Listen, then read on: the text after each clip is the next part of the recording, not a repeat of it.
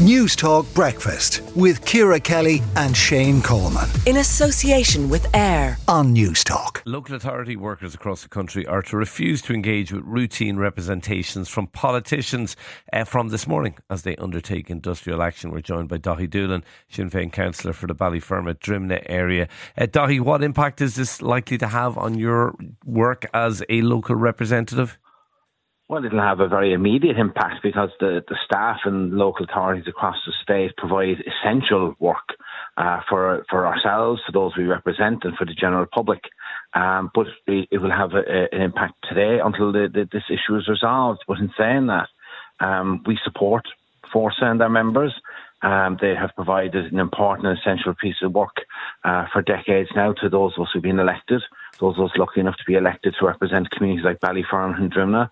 And the level of support goes right across all political parties. Here in Dublin, group leaders have signed, which is quite unprecedented, have signed a letter to the Minister, to the Chief Executive and to the LGMA asking that they resolve this as a matter of urgency before it becomes a crisis. Resolve what exactly though, Di? Because I have to admit, I've read the story, the reports on it a couple of times. I'm still not actually clear what it is. What the core issue here is, if you cut through the undergrowth, the core issue is the recruitment and retention. It's the same crisis in local authority as we see in Dublin Fire Brigade, as we see in the Gardaí and nurses and teachers. The paying conditions are pretty poor, especially in the lower rungs of the pay ladder.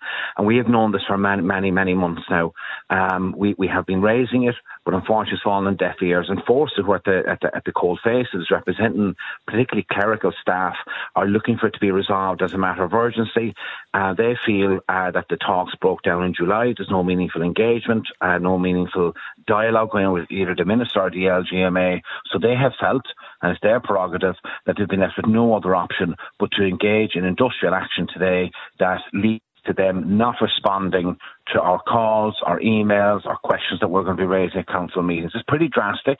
It will have an immediate impact. Therefore, we're asking the Minister to use the ultimate sanction and the ultimate responsibility is with Minister Darragh O'Brien. He is the Minister for Local Government. He can't walk away from this and wish it away. He needs to roll up his sleeves and get involved to make sure that political parties right across the spectrum will have their questions answered. Could a deal and in the process get it sorted.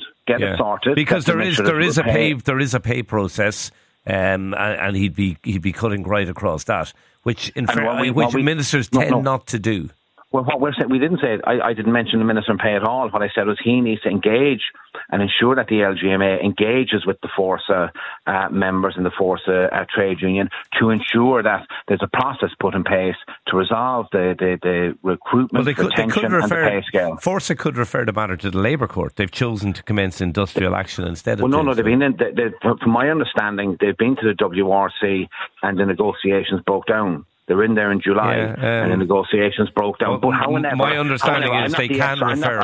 But my understanding is they can refer to the Labour Court. Surely that would be a better. With all due respect, they will do what they do best.